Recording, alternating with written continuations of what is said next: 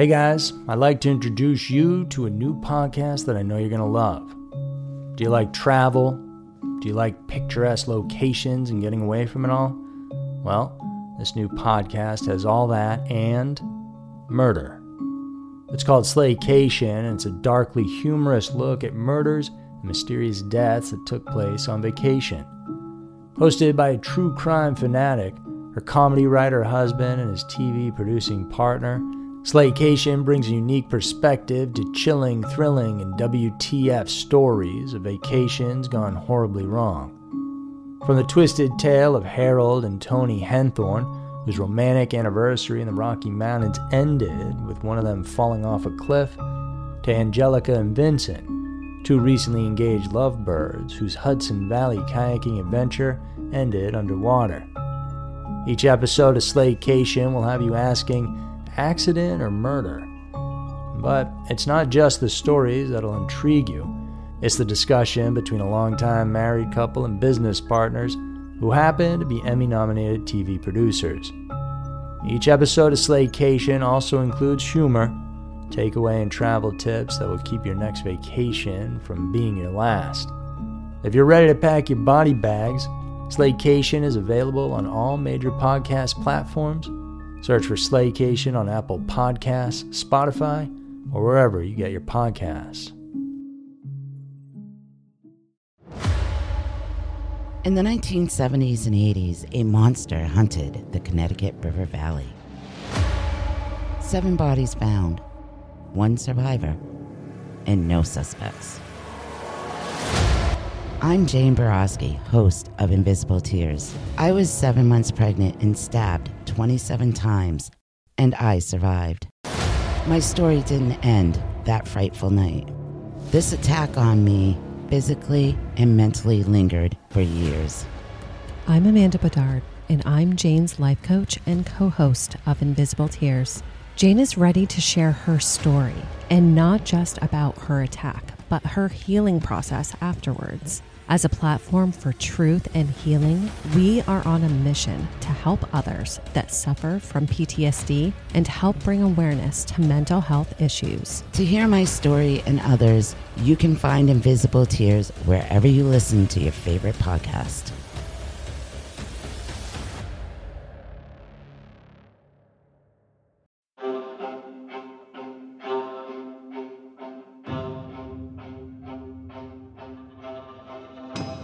Every town has a dark side.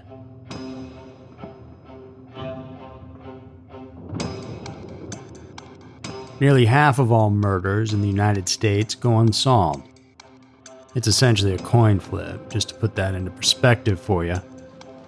When all leads have been followed and efforts exerted, cases eventually turn cold because there's just no new information coming forward. But sometimes, when all hope is lost, help can actually come in the most bizarre sort of way.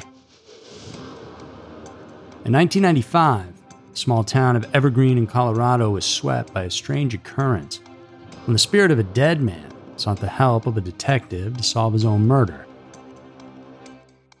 David Chase, who died in June of that year, seemed to have resurrected and chosen a private investigator to get the justice he wanted. But was it enough to get a conviction?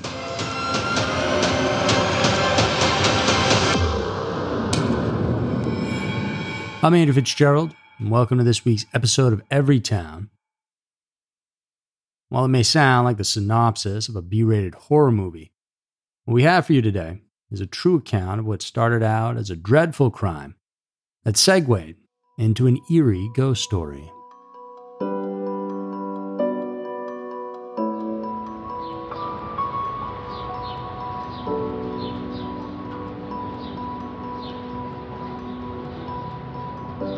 David Thomas Chase, or simply David to his friends, had lived with his wife Judy in Evergreen, Colorado for a year and a half. He was originally born and raised in Minneapolis, Minnesota, but he moved to Evergreen in Jefferson County, Colorado. The quaint town got its name from the evergreen trees surrounding the town. During the winter season, people and visitors can enjoy ice skating from mid to late December, all the way until March, depending on the weather and thickness of the ice. And the Chase couple found Evergreen an ideal place to live together with their foster children, twins named Darius and Tricia, whom they were hoping to adopt as their own children in the near future. The 42-year-old David was able to provide for his family's needs by working as a local cabinet maker and doing other freelance jobs. On May 6, 1995, he was scheduled to do a couple jobs with a local handyman named Matt Orahowski, who was 7 years younger than him. They needed to finish a roofing job and clear away brush from the local Elks Club. And by noon that day, the two men had finished the tasks and decided to have lunch. After that, David stopped by a bank to cash a check for $1,800. That was an advance payment for an upcoming job. Then, when it was time to unwind, David and Matt headed to a local bar. When the night was over, Judy never received a call from her husband, and David never came home to his family. For his wife Judy, this was clearly a red flag.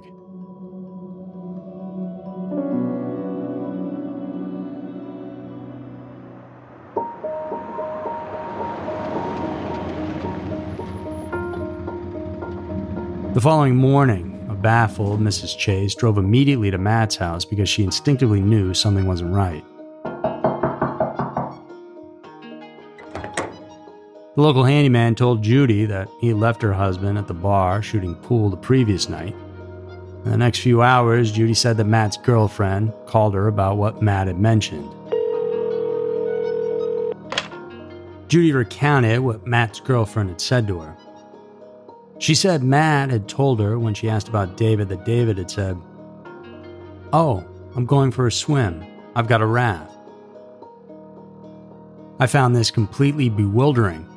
I mean, my husband was a very experienced mountain climber and had studied hypothermia and knew full well the dangers of jumping into a snow-fed river. So the story was absolutely, completely impossible for me to believe. The river being referred to here was the Bear Creek River, which runs by the bar where the two men were last seen hanging out and having drinks. Judy didn't believe a thing Matt had told her, so she decided to go to the police. When Sergeant Brian Scott of the Jefferson County Sheriff's Department questioned Matt, he told them virtually the same story that he had told his girlfriend. He said that he and David had been drinking most of the day. They allegedly had a pitcher of beer during lunch, another beer at the Elks Club, and 2 more pitchers at other bars. He then claimed that at the last bar, they unloaded the tree limbs from David's car into the Bear Creek River. Judy didn't believe that David would do this because he was an advocate in protecting the wilderness. After unloading the brush, David allegedly decided to jump into the river. He told Matt to pick me up in Morrison. And no sooner had he uttered that inexplicable sentence than David opened the truck door and threw himself out into the shallow, frigid waters of Bear Creek. Matt claimed that he never saw his friend again, so did David even reach Morrison? Well, that answer came about a month and a half later.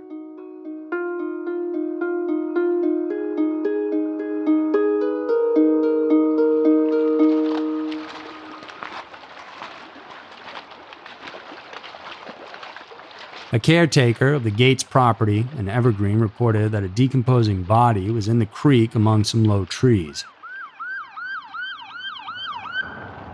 The authorities recovered that body, believed to be David Chase, that washed up at the Bear Creek River 3 miles downstream from where he was last spotted.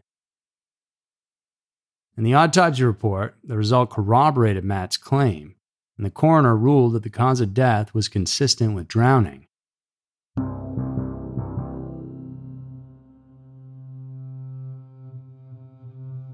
But Judy sensed some of the coroner's findings were suspicious and illogical. For example, Matt claimed that he and David had been drinking from lunchtime until they hopped to the last bar, yet the autopsy didn't reflect that David was intoxicated at the time he died. Sergeant Scott also disclosed that David's neck was broken and there were unusual cuts on both of his legs. His clothes were obviously ripped from his body, as well as part of his pants, although his shoes and socks were still on, along with part of the pant leg.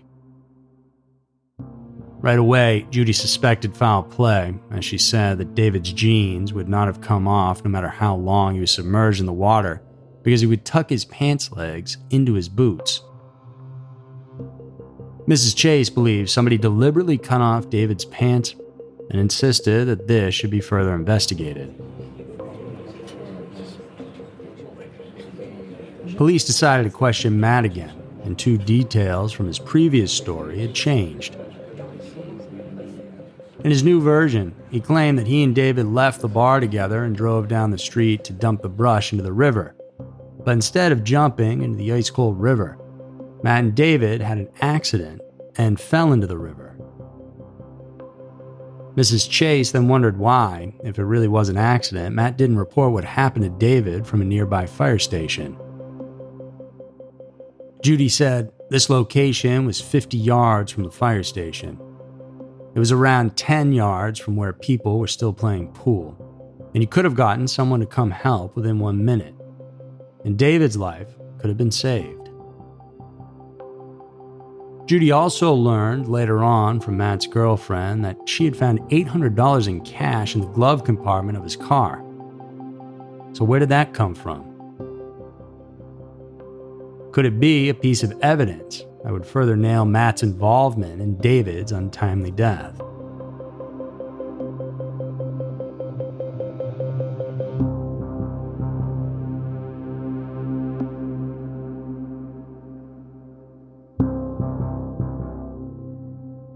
Despite the inconsistencies and loopholes in the stories from Matt and a recovered dead body, the case of David didn't move forward much, to the disappointment of Judy. Matt was not pursued as a potential suspect at the time, but no one was prepared how the case turned from a regular homicide into a bizarre one that had a paranormal twist.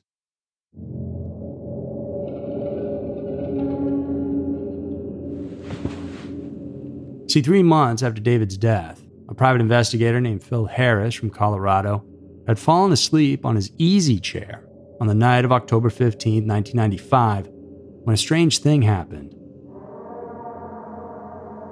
He was suddenly awakened a few hours after by the sound of a disembodied voice. And it told him, "My name is David Chase.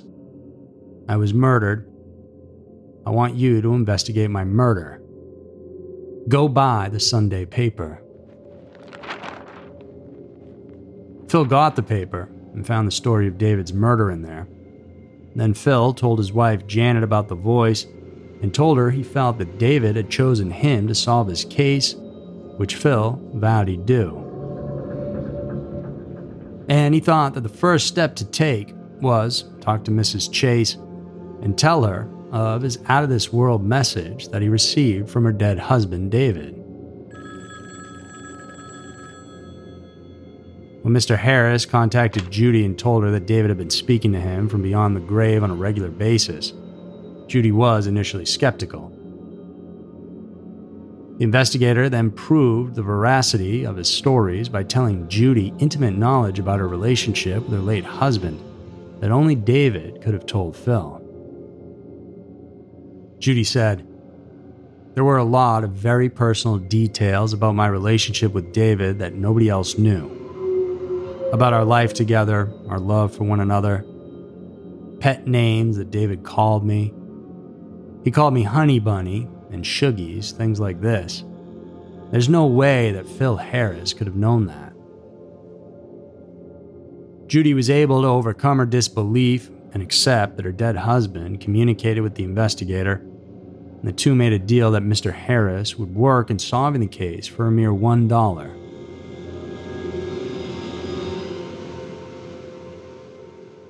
Over the coming days, Phil would claim that he was contacted by David on numerous occasions, and a picture of what happened on the night of June 6, 1995 become clear. According to David, he and Matt had gotten into an argument, after which he had been murdered by Matt and a young accomplice.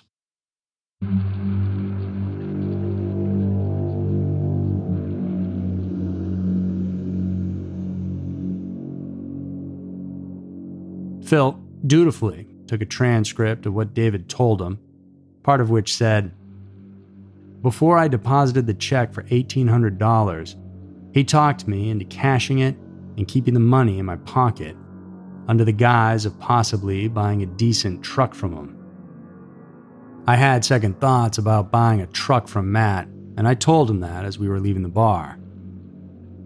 Matt was furious with me at the time, but I didn't realize it. As soon as we got back to his truck, he started to tell me that I had promised him this money and therefore it was his. Matt shoved me in the chest, I shoved him back and he hit me in the face. I immediately hit him back and all of a sudden he started bleeding very hard from the nose. This made him extremely mad and he flew into me. I went down very near the edge of the water. In fact, we were up against the small retaining wall, fighting on the ground. We rolled around and tried to punch each other, and I feel Matt got in a couple of good punches. I only remember him hitting me in the back of the neck with a hard object. I don't know what he hit me with, but it broke my neck. The knife that was used to cut my clothing off belonged to the other person. You were right, Phil, about the cuts on my legs. This is where Matt cut my clothes off rather than take my boots off. They tied my clothes around the murder weapon. He told the kid to throw them out in the middle of the river as far as he could throw them. I'm not sure whether it was a hammer, crowbar, or even just like a gardening tool. Phil added that Matt had an accomplice who helped him get rid of David's body and his bloody clothes. These are very detailed accounts of what truly transpired that night, and Matt knew them as much as David did. While the former tried to distort the facts, the latter's spirit had to manifest to an investigator for the real story to finally be told.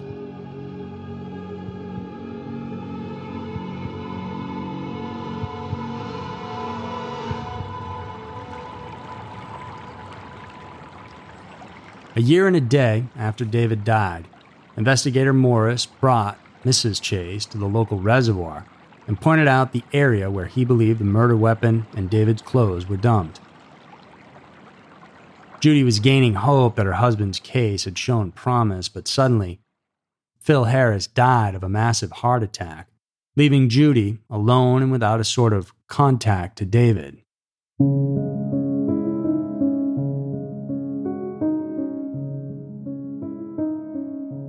She tried to approach the authorities with the details of the whys and hows of David's death, but police were not impressed with Judy's story about a ghost speaking from the grave to solve his own murder. Not only did it sound nuts to them, but such evidence wasn't really admissible in court. And Sergeant Scott provided the explanation. Well, obviously, if we were going to develop a criminal case, we have to have something that we could present in court that would be a prosecutable situation. And in order to do that, you have to have evidence that you can put your hands on and witnesses that you can talk to. So the information that Phil Harris was presenting, although not discounted, needs to be corroborated through some other source. This left Judy hoping that someone would come forward one day to corroborate Phil's claims and finally solve her husband's murder.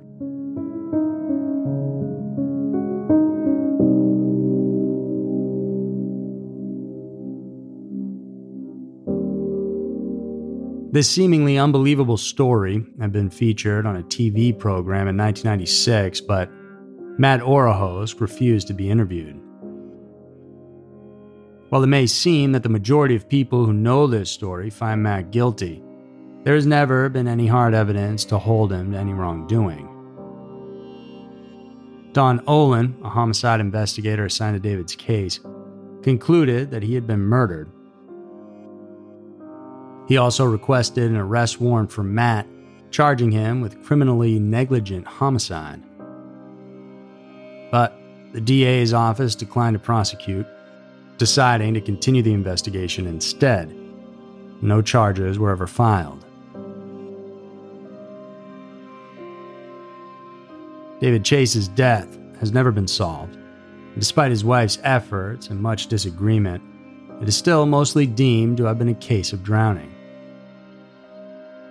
The verdict on this case is unsolved, but will the restless spirit of David Chase manifest again someday until he and his wife find justice?